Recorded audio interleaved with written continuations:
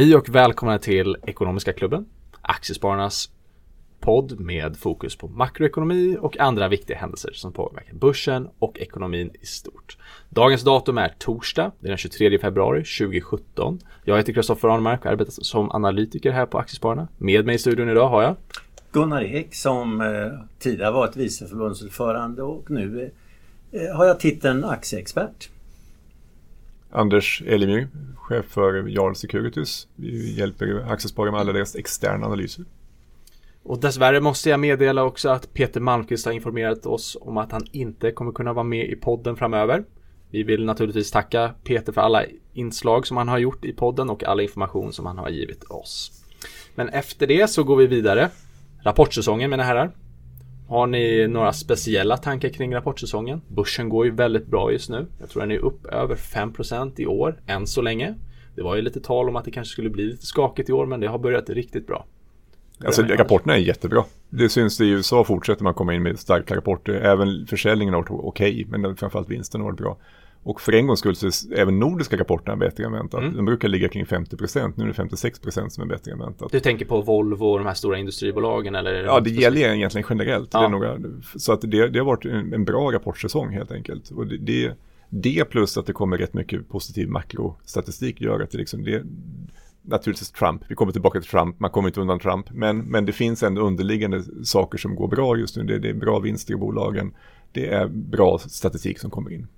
Man känner sig mer förhoppningsfull inför framtiden också. Ja, Gunnar? Ja, det finns många orsaker till att det går så här bra. Vi har en extrem högkonjunktur i Sverige med allt mindre arbetslöshet.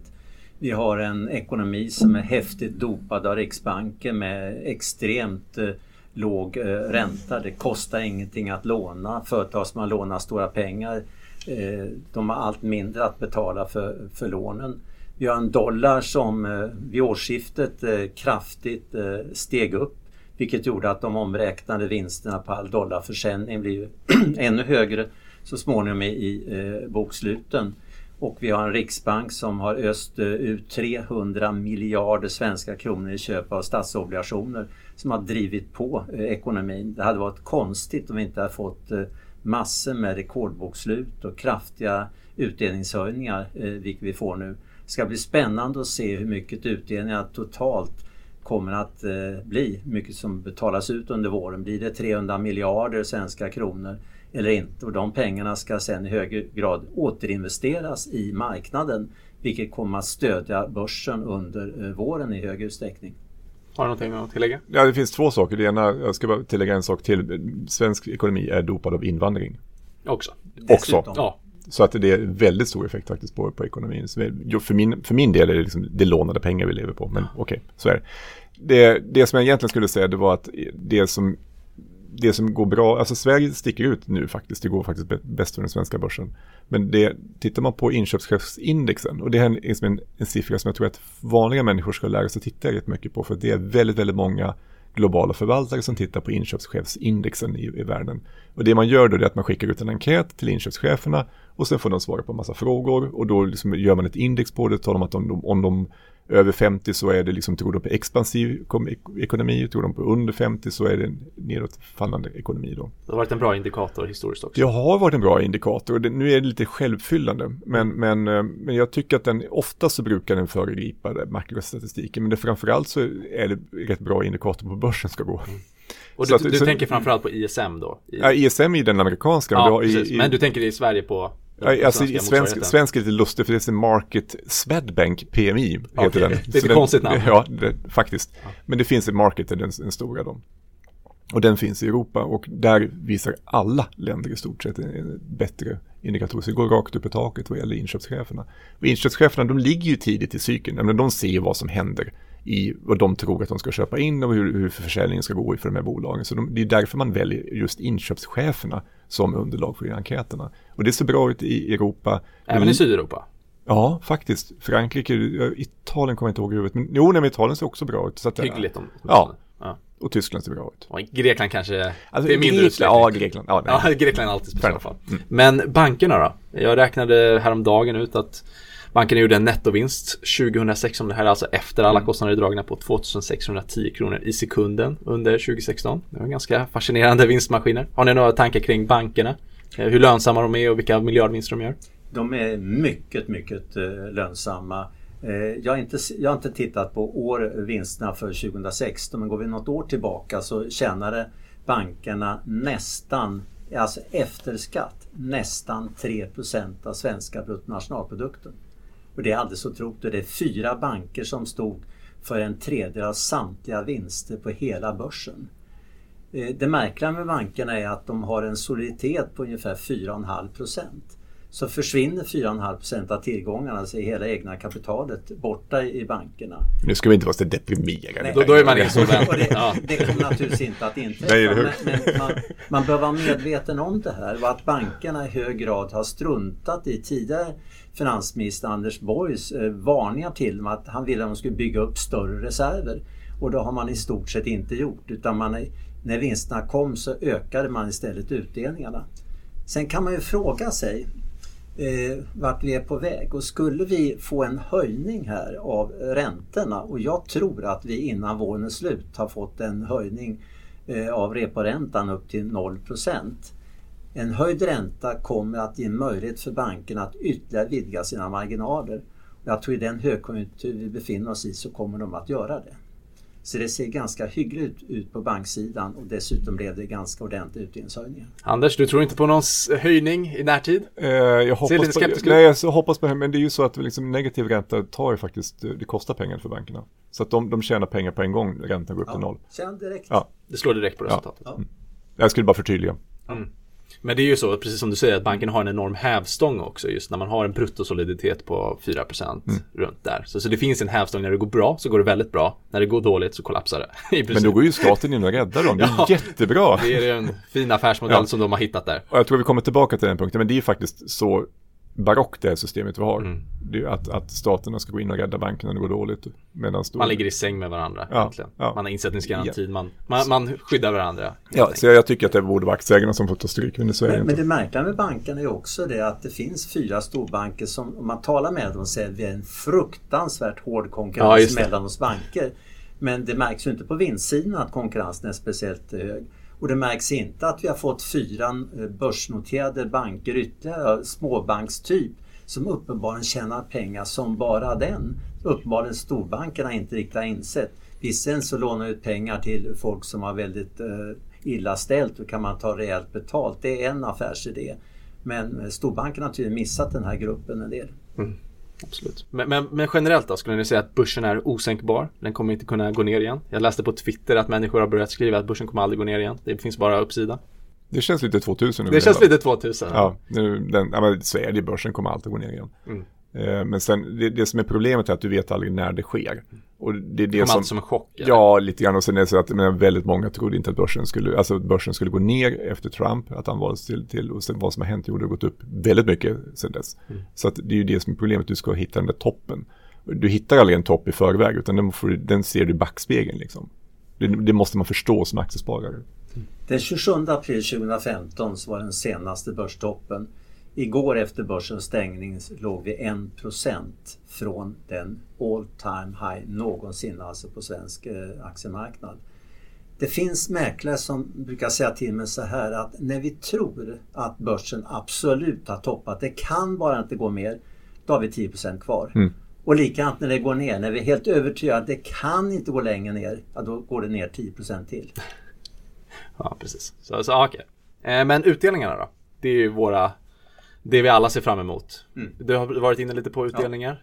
Har du några åsikter om utdelningarna, Anders? Nej, det är ju också så att liksom, vi trycker upp börsen innan utdelningssäsongen, och sen brukar det falla tillbaka. Säsongsmässigt. Ja, det är ett väldigt säsongsmönster. Så att, vi är i den bästa tiden på börsen just nu. Det är någonstans ifrån. Är det senigt eller?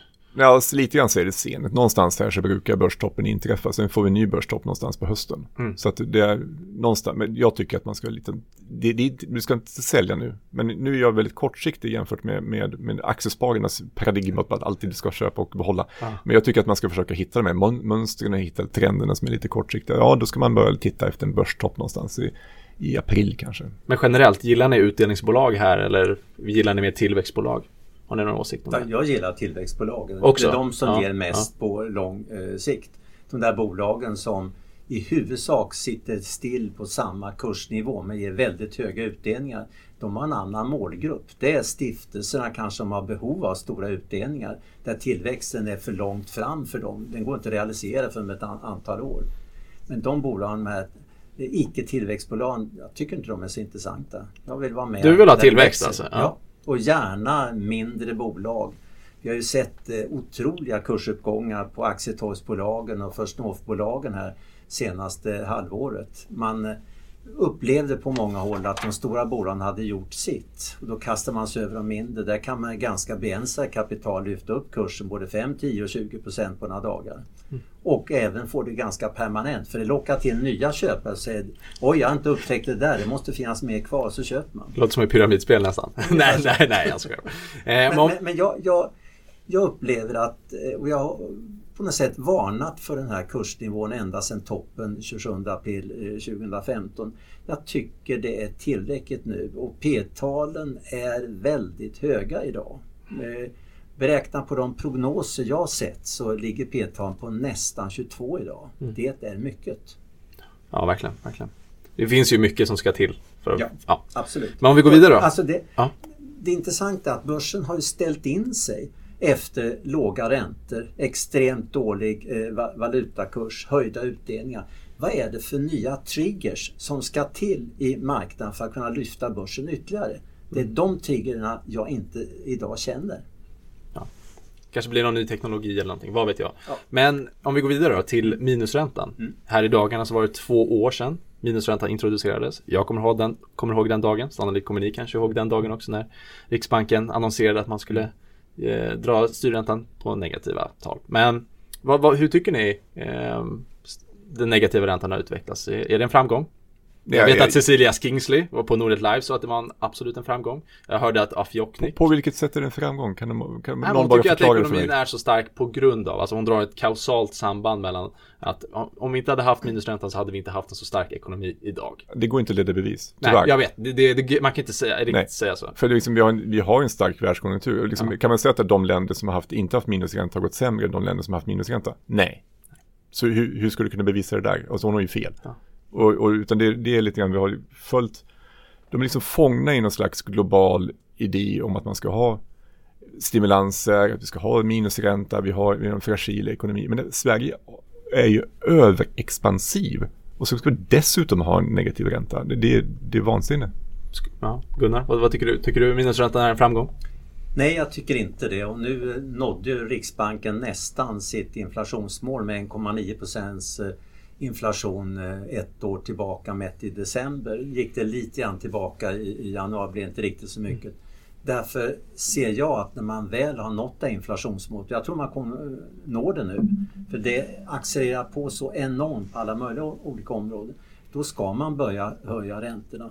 Men jag ser en betydande allvar, jag tror vi har berört det några gånger tidigare, men idag så är det så att det är för de som har dollars så är det 25% rabatt att köpa svenska bolag för att svenska kronan är så lågt värderad. Vi ser den ena affären efter den andra.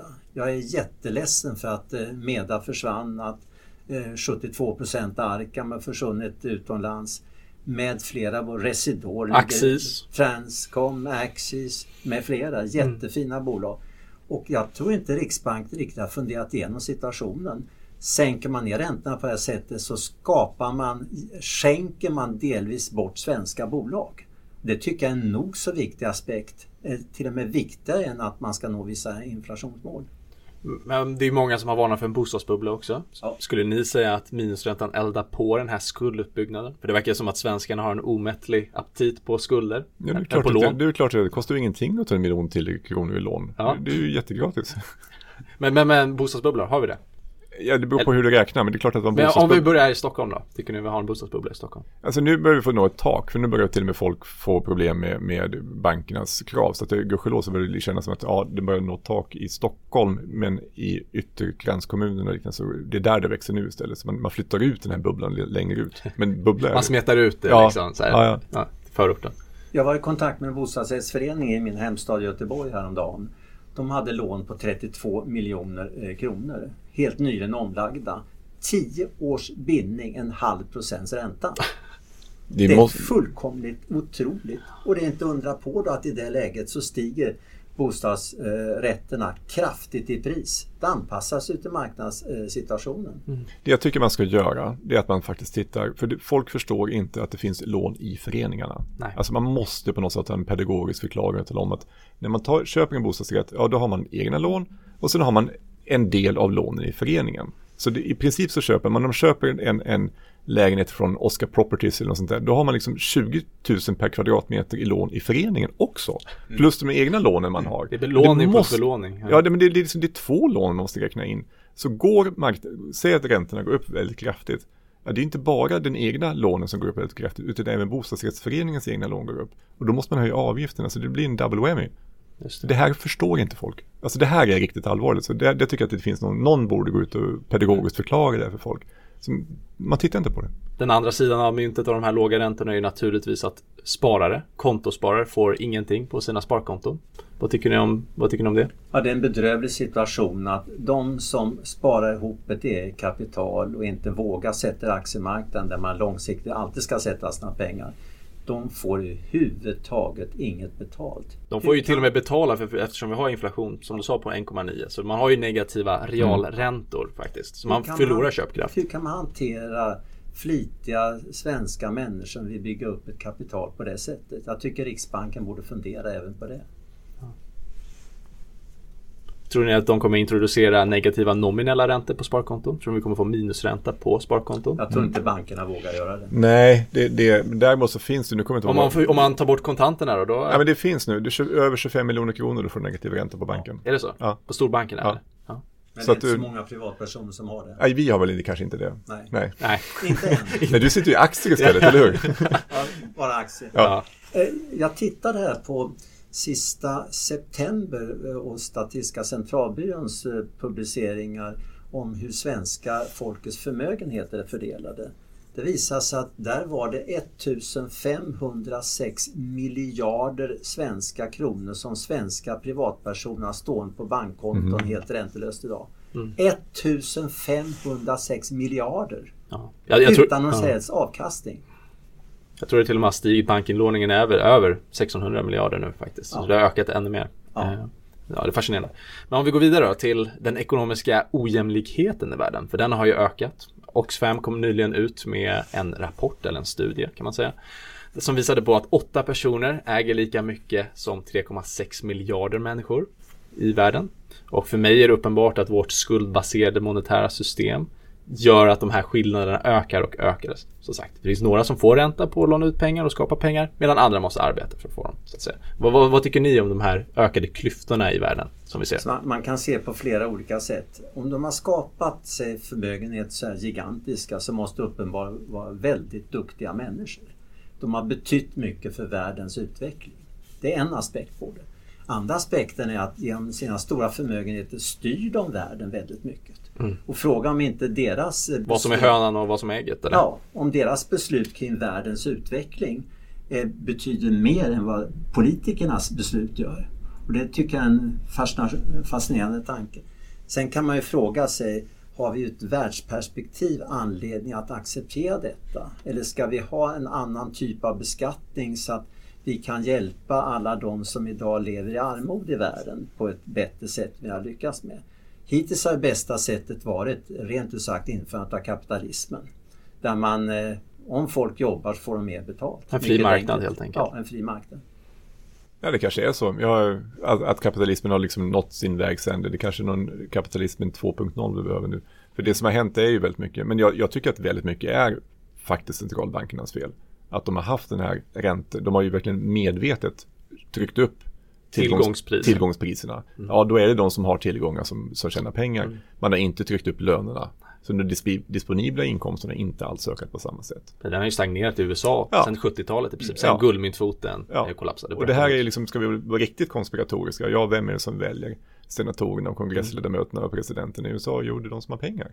För man kan ju också säga, det är de man kan köpa sig en post liksom. Vilket bolag har gått bäst på amerikanska börsen? Jo, det är ju Goldman Sachs efter valet av Donald Trump. Och han sa att han skulle tömma träsket, va? Eller hur? Vilket är lite fascinerande att Goldman Sachs är en aktie som går bäst då efter att han blir vald. Och Folkets man har bara miljardärer i sin ministär liksom. Och vem tar han som finansminister? Det är Steve Mnuchin, för detta partner på Goldman Sachs. Det är jättemånga Goldman-killar i den här regeringen. Och Federal Reserve, det är också Goldman-styrt. Det är Wall Street. Nu blir vi väldigt konspiratoriska. Ja, men det är så här, men samtidigt, man ska ju inte vara dum. Alltså, vi vet att mäktiga människor konspirerar med varandra. Ja. Alltså, så det är ingen hemlighet heller att de vill konsolidera makt, de vill konsolidera liksom, de har intressen av att styra på ett speciellt sätt. Det är inte så att de möts liksom i vad heter Bilderberger-grupper och ja, de möts ju dock några gånger. Men jag försöker säga att det är inte så att det liksom är konspirationer, utan det är mer som precis som du säger. Ja, men rika människor umgås med rika människor, de har egna intressen, de skapar sin egen politik, de köper sig sina politiker, och då får vi den utvecklingen. Och då är frågan, vad kommer att hända? Fortsätter det här?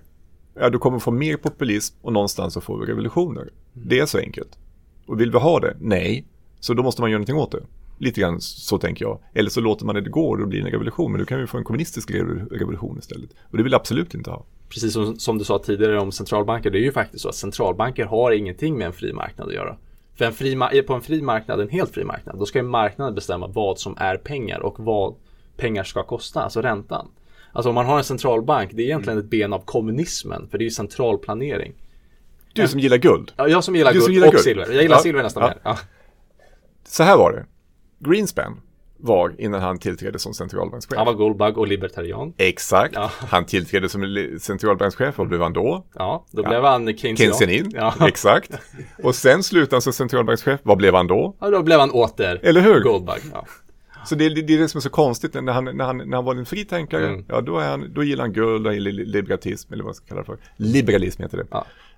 Inte libertarian. Det är det ursprungliga med Thomas Jefferson och amerikanska founding fathers. Men nu är det liberals, det är Hillary Clinton och alla de här.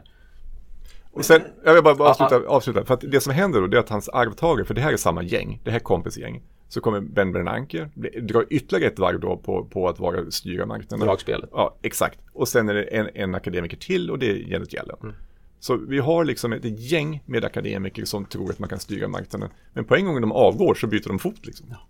Ja. De inser ju också liksom att man kan inte hålla, alltså ekonomin är så enormt komplicerad. Nej, de inser inte det. Nej, inte när de sitter, men efter. Ja, det är möjligt. Men det är lite roligt, för jag lyssnade på den här intervjun med Greenspan. Okay. Och då sa han, ja, men hur kommer det sig att du gillade guld då, men inte liksom under din Fed-tid? Då sa han, nej, men vet du varför? Jo, för människor vill ha en stor stat. Men jag gjorde bara det människor vill ha. Men människor vill ha det här fiat-systemet som liksom extraherar extremt mycket värden ur samhället. Liksom, och snacka om...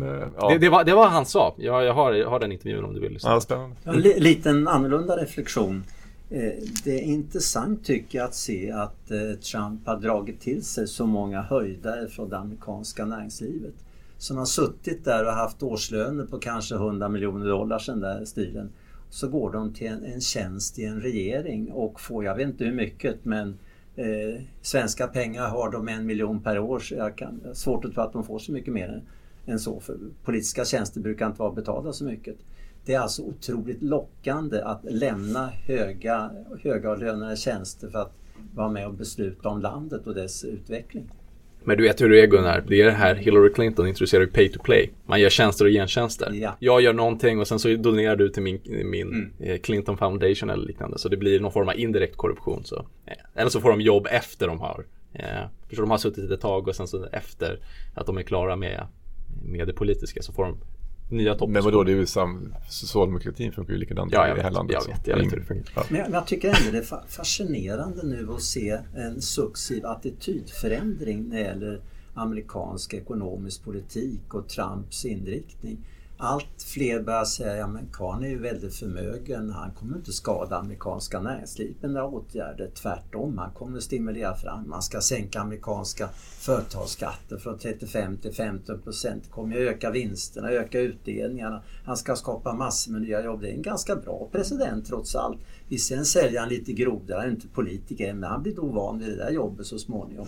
Man har tonat ner all aggression och annat, inkompetensförklaringar som fanns förut, att han skulle sluta inom 2 månader, skulle inte klara jobbet. Tvärtom, det kanske kan bli en riktigt bra president så här. Men nu undrar jag vad det är för media du har läst. Ja, det där känner inte jag igen. Alltså jag tycker fortfarande det är lika infernaliskt negativt i Sverige. Jag tycker att det som... Ja, jag vet. Ja, men det är New York Times, de driver ju agenda mot Trump, det vet vi ju. Ja. Det finns en väldigt så, men det börjar ändra på sig på flera håll. Det jag tycker är fascinerande, det går ganska snabbt här. Kolla lite på Fox kanske. Ja, Fox. Men det kan ju vara så enkelt. Jag tror att säga att lite grann så, i och med att börsen har gått upp så har ju alla haft fel. Eller alla, men det är ju så att folk har ju insett att marknaden är ändå mer intelligent än människor i gemen. Och sen när börsen gått upp, och då är det ju svårt att försvara att han skulle vara en sån katastrof, för börsen har ju gått upp. Det som blir intressant, det blir hans första stora kris.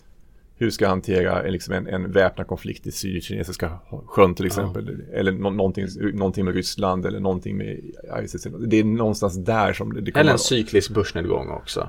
Han har ju tagit, som du precis sa, har ju sagt att det här rallet är min förtjänst. Och då kommer ju kraschen bli hans ansvar också, eller hur? Ja. Och krisen kommer. Var så säkra på det. Ja. Det är bara fråga om det är imorgon eller om en månad eller ett halvt år, men den kommer. För börsen har gått upp nu 5 år i rad någonting i Stockholmsbörsen, va?